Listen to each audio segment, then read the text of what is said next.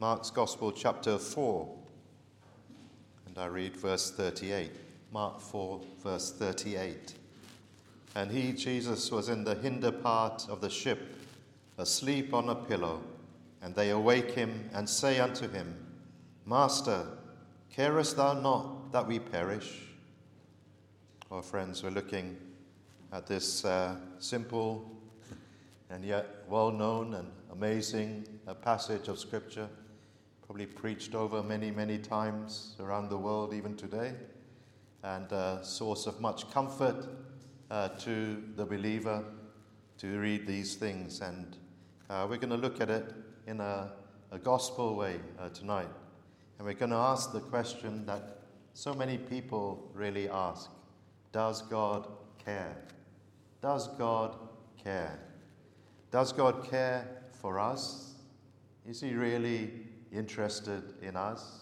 Is he really concerned about you and me? Does he have a real interest in us? And if he does, is it just a general interest he has? Or is there a personal interest? Does he just know everyone on a global scale?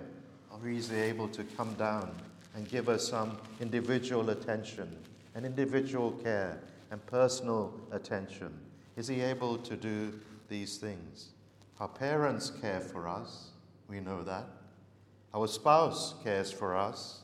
We know that. They take care of us when we are ill. They will go out of the way to help us when we are sick or in need. If we are worried, they also are worried because they care for us. You can see it in their face. You can see the anxiety when we are anxious or some bad thing has happened to us. You can see in that parent face or the spouse's face a look and a thought of anxiety is also there. You're down, they try and encourage you. They empathize with you in times of difficulty. And so we know these people, they really care for us. But does God care for us? These friends that we have, perhaps you have many friends. Perhaps you have some who are especially close friends to you. And you know that they care for you. If they don't hear from you, or they'll knock on your door, or they'll ring you, or they'll text you. They'll keep in touch with you. They want to know what's happened to you, haven't heard from you. Are you okay? Everything going well? If you're on a project, you're doing something a little bit challenging or difficulty, they come alongside you, they'll spur you on, they exhort you to keep going.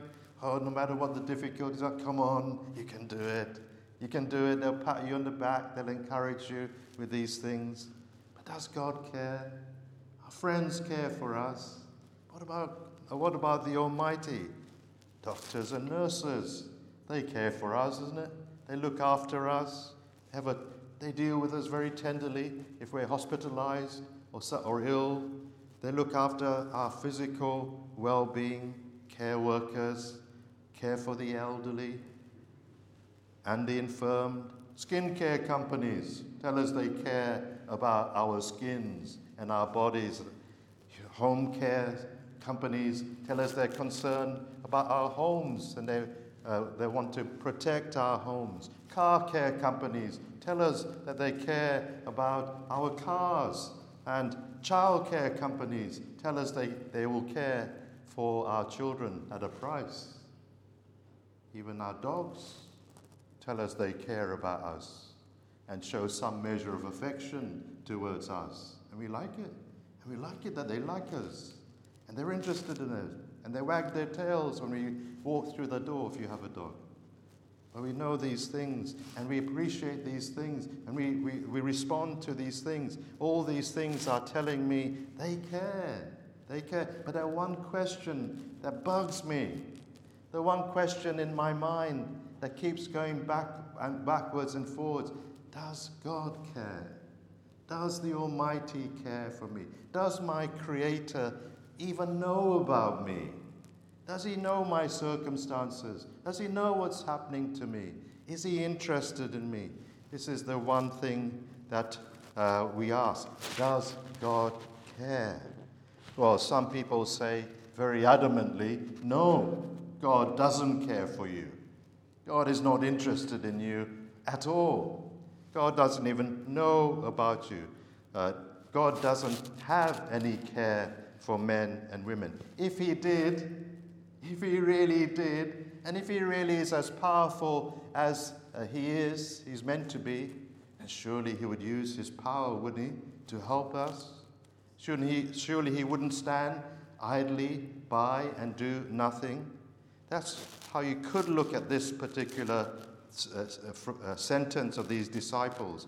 You could look at it in different ways, and we'll mention a few tonight. You could look at it in this accusative kind of way.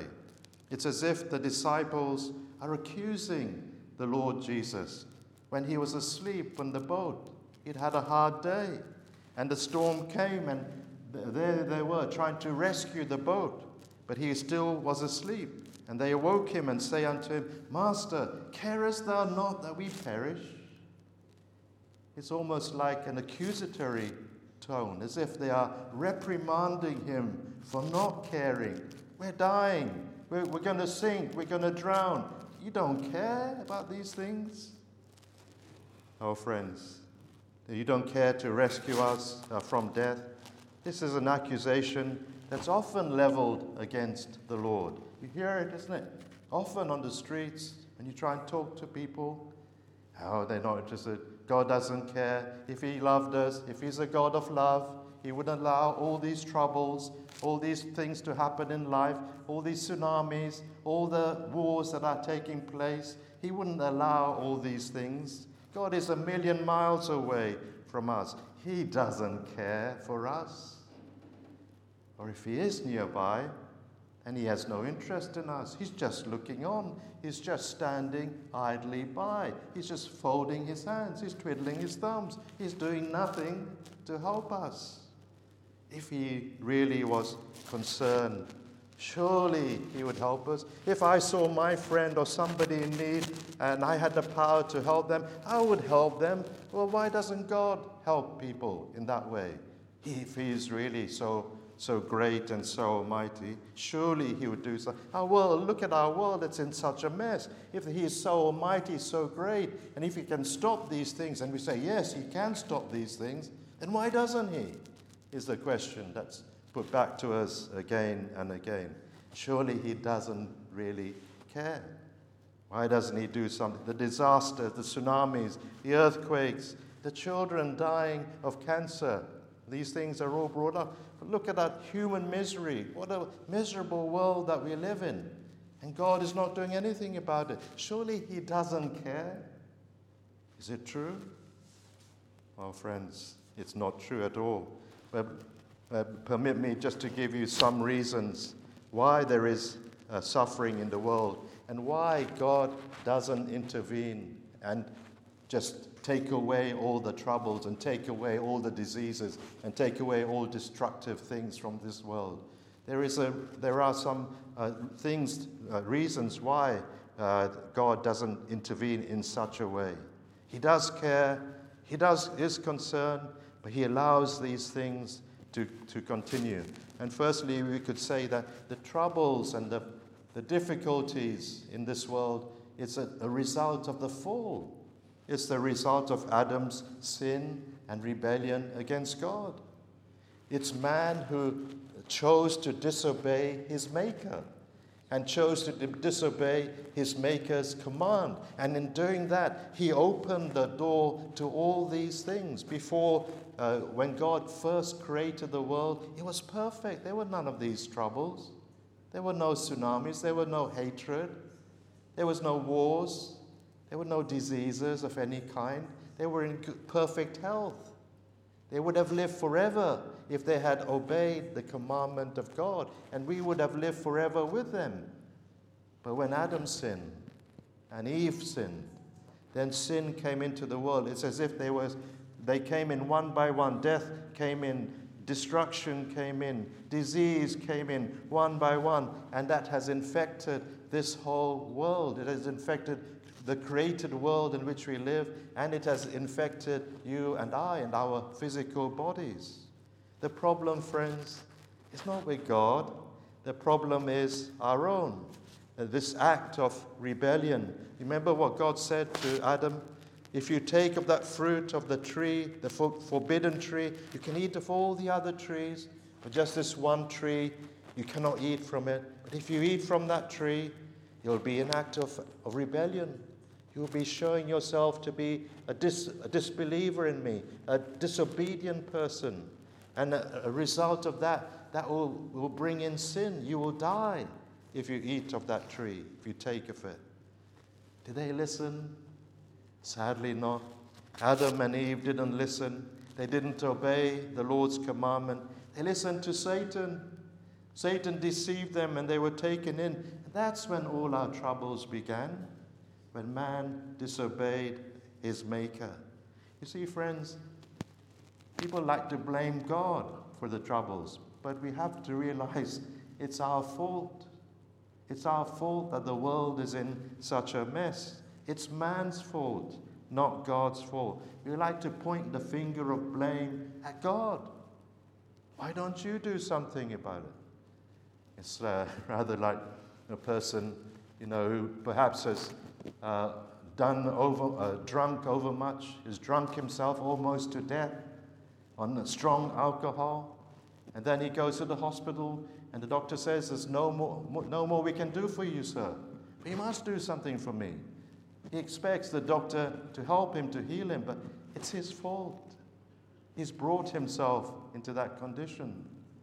Or you could think of a man who every month takes his salary and spends it on gambling and on the dogs and on the horses. And then he's got no money to support his family. And he's left in that condition. And he goes to the bank manager and says, "Can you give me a loan?" The bank manager's not going to give you a loan. "Why won't you give me a loan?" He can't get angry with the bank manager. It's the fault is his own. And so, friends, also with us, the troubles in the world are down to us. But God allows them, God permits them to remain there, to remind us of these things, that it's our fault. Because we're so good at forgetting that it's down because of us. And He is reminding us through the troubles that happen in our lives, that we are fallen creatures, that we are sinful creatures, that we have rebelled against God, and that sin is no plaything. Sin is not something you can just play around with and get away with it. Sin has consequences. The wages of sin is death. And it's like taking a poisonous snake in your hand and playing with it as a pet. And it's still got its venom in it, and it will bite you and it will kill you. That's why the Lord, in one sense, allows troubles still to remain in this world, to remind us of these things. We so easily forget our true state as sinners. But then also, troubles help us in another way. The troubles unfold to us our impotence, our weakness. Here you see the disciples, they tried everything to keep that boat from sinking. They tried to keep it afloat. As the waves filled into the boat, probably you can see them there with their pails, each one throwing out the seawater back into the sea and trying to keep it, the boat afloat. But they couldn't manage it till at the very last moment, after trying their level best, in despair, they cry out, "Master, save us, we're perishing." They tried, but they realized they couldn't do it. These are experienced fishermen who knew how to handle a boat, who'd been in a storm many times before. And now they realize we're weak. We're weak. We cannot manage this particular situation. Oh, friends, when all is going well with us, how we feel so able. We feel so confident, don't we? We think, "Oh yeah, I'm invincible. Let whatever happen to me come my way. I can manage it. I'm Mike Tyson. I can manage whoever comes at me and whatever comes my way. I'm strong. I'm able." Oh, friends, when the sun is shining, we walk tall. We think in this way of ourselves. We're ready for anything that life can throw at us. We are proud. I don't need God. I can manage myself. I don't need to pray. I don't need to ask God for help. I don't need to depend on the Lord Jesus Christ. I can manage by myself. When everything is going well, that's what we think. But when trouble comes and we're placed in a situation that is beyond our control and we can do nothing about it, and we are frustrated and we are anxious and we're thrown really into the deep end and we find ourselves drowning in some particular painful, perhaps difficult thing, it's then that we realize, how weak really we are. It's then when we're in a situation that is overwhelming, we realize, I'm a needy person. I haven't got enough in me to handle these things. I need God. I'm a poor and needy person. I need a Savior. I need help from on high. I need the Lord. See, friends, if you can look at it, though troubles are so painful, they are also our friends if they bring us to the Lord in this way. But then also we could say this cry, Master, carest thou not that we perish, is a prayer. It's a cry for help. Master, we're perishing, help us.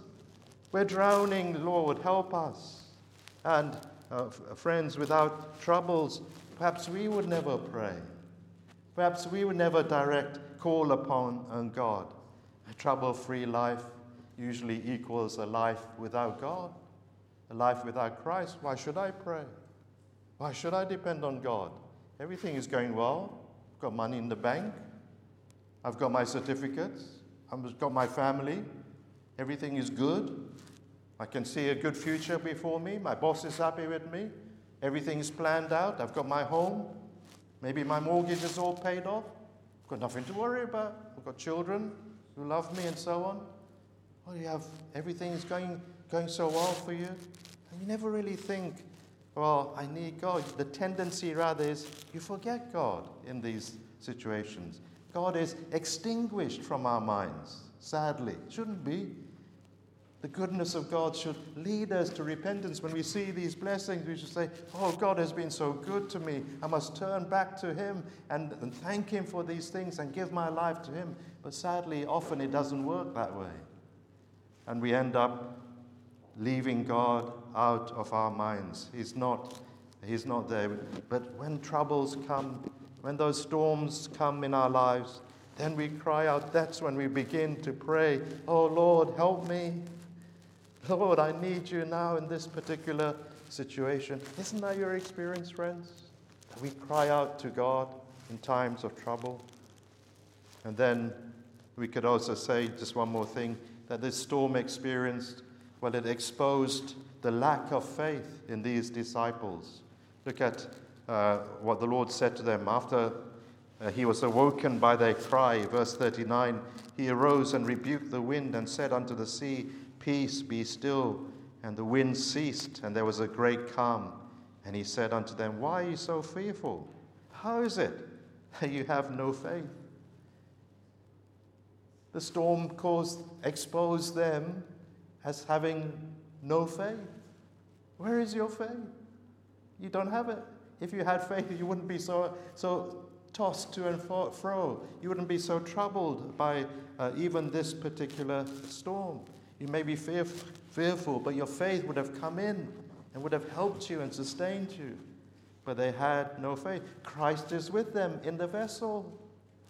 Nothing is going to happen to him. That ought to have assured them, Christ is with us.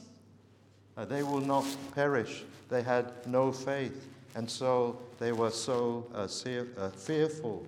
Oh, friends, troubles also expose our spiritual poverty. And they show to us, when we are overwhelmed by the things which happen in our lives, that we also have no hold upon God. We are exposed as having no faith. We've been depending upon ourselves, and troubles show us these things and expose to us our hearts. You don't have faith, they're saying. If you had faith in God, real faith in Him, these things wouldn't overwhelm you to the degree that they are doing. Look at you. You're tossed back and forward by these things. You're up and down like that ship on the sea, backwards and forwards. And then because you have no God to help you, because to you there is no relationship between you and God has not been established. You have no omnipotent power to call upon to come to your aid. You're on your own. You're depending on yourself. You have no heavenly friend to pray to and say, Lord Jesus, help me. You don't have that. Oh, friends, the troubles show us these things. No one who is there, that eternal heavenly friend who is willing and able to come to our aid in times of trouble. Does God care? Yes, He does, friends. He allows these troubles to happen so that we are driven to Him. But does He care? Yes, without a doubt, He cares. Look at verse 35 and 36. There's something interesting here. The same day when the even was come, this is at the beginning of the trip, He saith unto them, Let us pass over unto the other side. And when they had sent away the multitude, they took Him even as He was into the ship. They took Him even as He was. What's that mean? They took Him even as He was. Well, friends, it's referring to His state of weariness and exhaustion. That's how He was at the end of this day, at this evening hour. He was exhausted, and they took Him in that state of exhaustion into the boat and into the ship. And that's why He ended up sleeping for so calmly and upon that wooden pillow within the boat. But He had spent the whole day ministering to others. Does Christ care? Oh, yes, He does. He really does. Look at Him. If you read the Gospels and you read it closely, you will know that He cares. Even this chapter, it begins. He began the day sitting in a boat, and the multitudes were on the beach, and He was preached to them. He would exert His lungs, lift up His voice, and He would preach to them hour after hour after hour. And then when He had some recess, perhaps on the beach, people would be coming to Him, and He would turn no one away. Everyone who came to Him, He would minister to them. If a person needed healing, He would deal with it. He didn't just give a word and everybody was healed. It was an individual, personal healing. Does Christ care for us personally? Yes. Individually, one by one. And every time He did a miracle, something went out of Him. Compassion went out of Him. It cost Him something to touch, to heal, to say a word of power to each one. Demoniacs came to Him and He delivered them. He felt for them and He helped them in this way. This was how He was during His ministry. His ministry was one of toil, up early in the morning, in prayer with His Father, toiling the whole day, exhausted at night, often missing His own food. My meat is to do my Father's will. Have you eaten, Master? My meat is to do the Father's will. This is what He was, a toiling Savior because of people. He cared for people. There was one time even His own family said to him, was so worried about it. He's overdone it now. He's beside himself. He's doing too much. And they tried to go and rescue Him. But that's what He was like, because love was in His heart for people, and He spent the days caring for them. He saw them, the people, as sheep without a shepherd. He cared not for Himself, but He cared for them. Oh, and then even we could go back to verse 35, the purpose of this journey. Why are they taking this journey? Let us pass over the other side, the Lord said to His disciples. And they're going to the Gadarenes, the country of the Gadarenes. You can read it in chapter 5. Why is He going over there?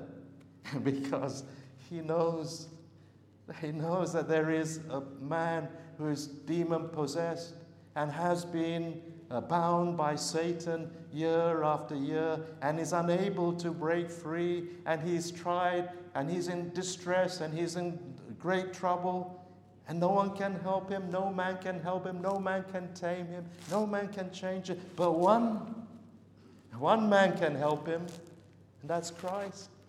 And so he takes this journey with that intention to go and make a difference to that one person's life, to set him free. I must go across this lake and set this man free. I must go and save him from his despair. I must go and turn his life around. I feel for him. I will go and save him and bring him to myself.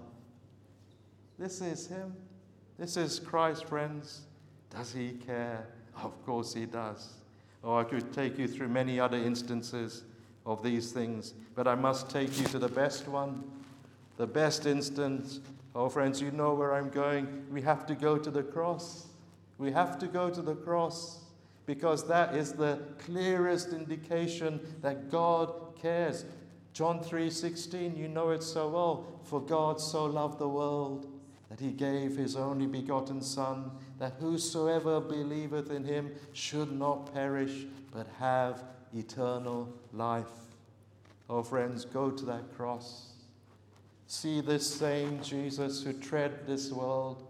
See him there, dying upon that cruel cross. See him bleeding. See him dying. Is he a criminal? Has he done wrong? Is he guilty? Innocent. Innocent. See him, though, laying down his life for others. See him not murmuring when people were criticizing him with such vile things. See him there dying as the substitute of sinners, dying in the place of others. Oh, see him there dying in your place, taking upon himself the penalty of sin of all those who will trust in him. Save yourself, they said to him. Come down from the cross, and then we will believe in you. He could have done that. He could have done that. But he didn't, because he cared. He cared for if I come down from the cross, if I save my own skin, then what about my people? What? Everyone will be lost. No one will be saved. And he wouldn't do that. At the cost of his own blood, at the cost of his own life, he remained on that cruel cross. Oh, the depth of Christ's love. How mighty it is. Oh, the depth of his care.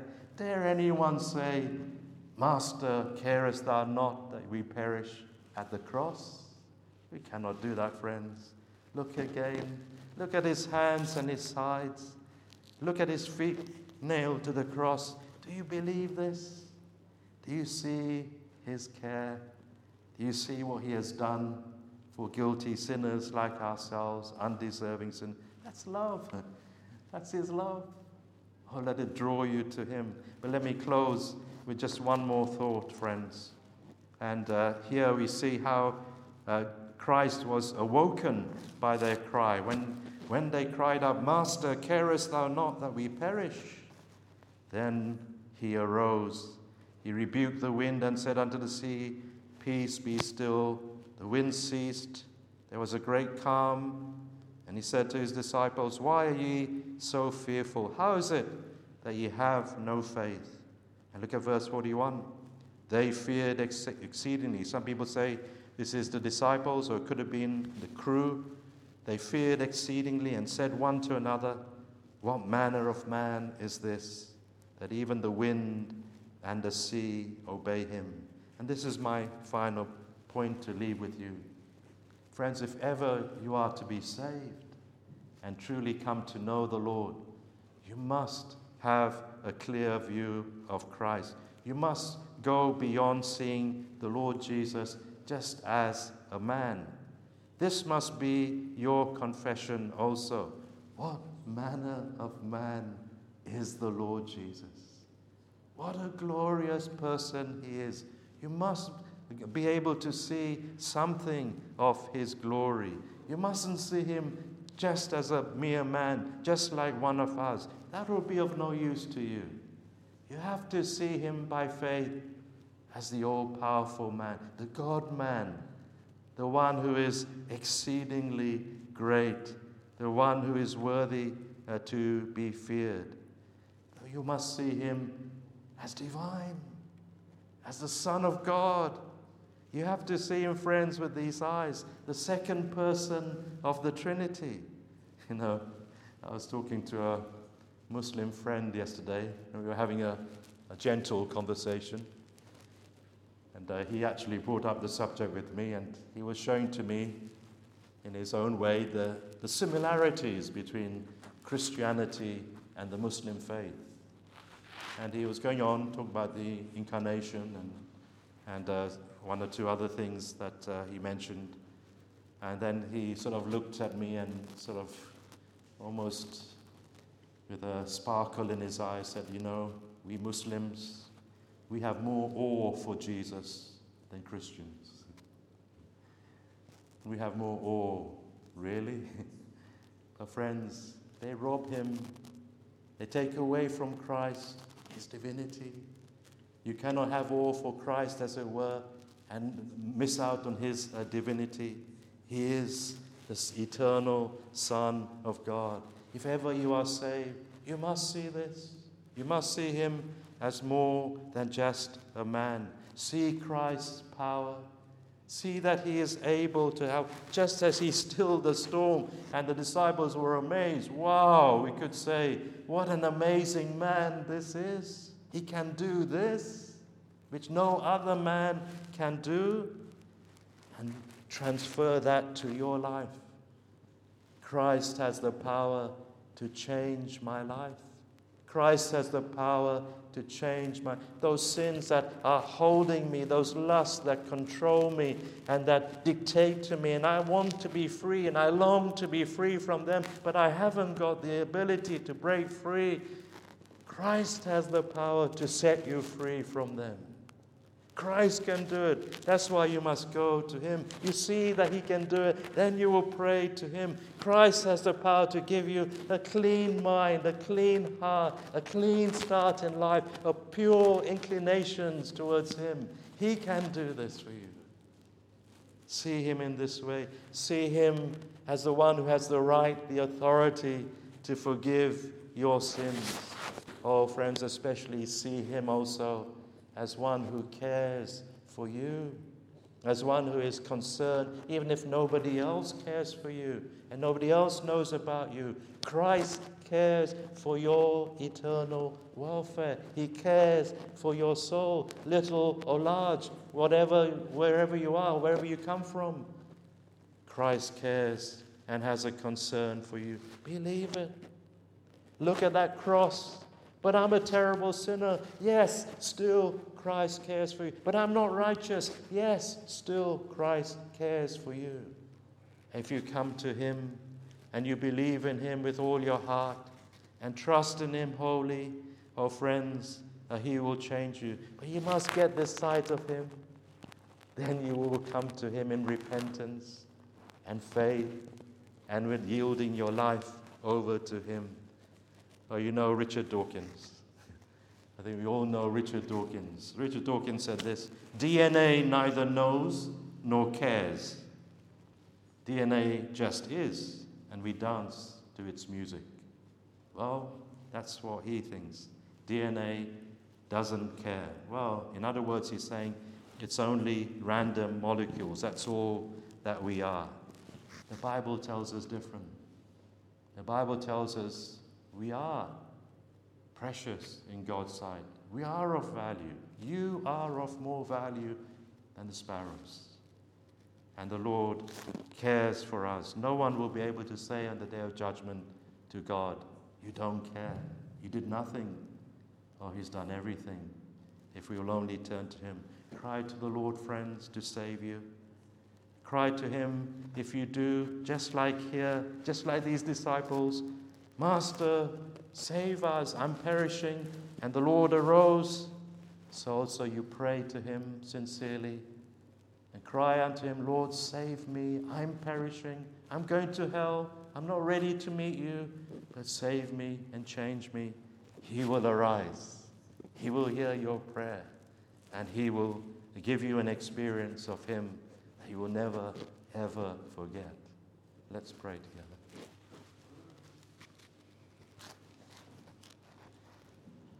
O Lord, our gracious God and loving Heavenly Father, we thank you that you truly do care for us. We thank you for your amazing love.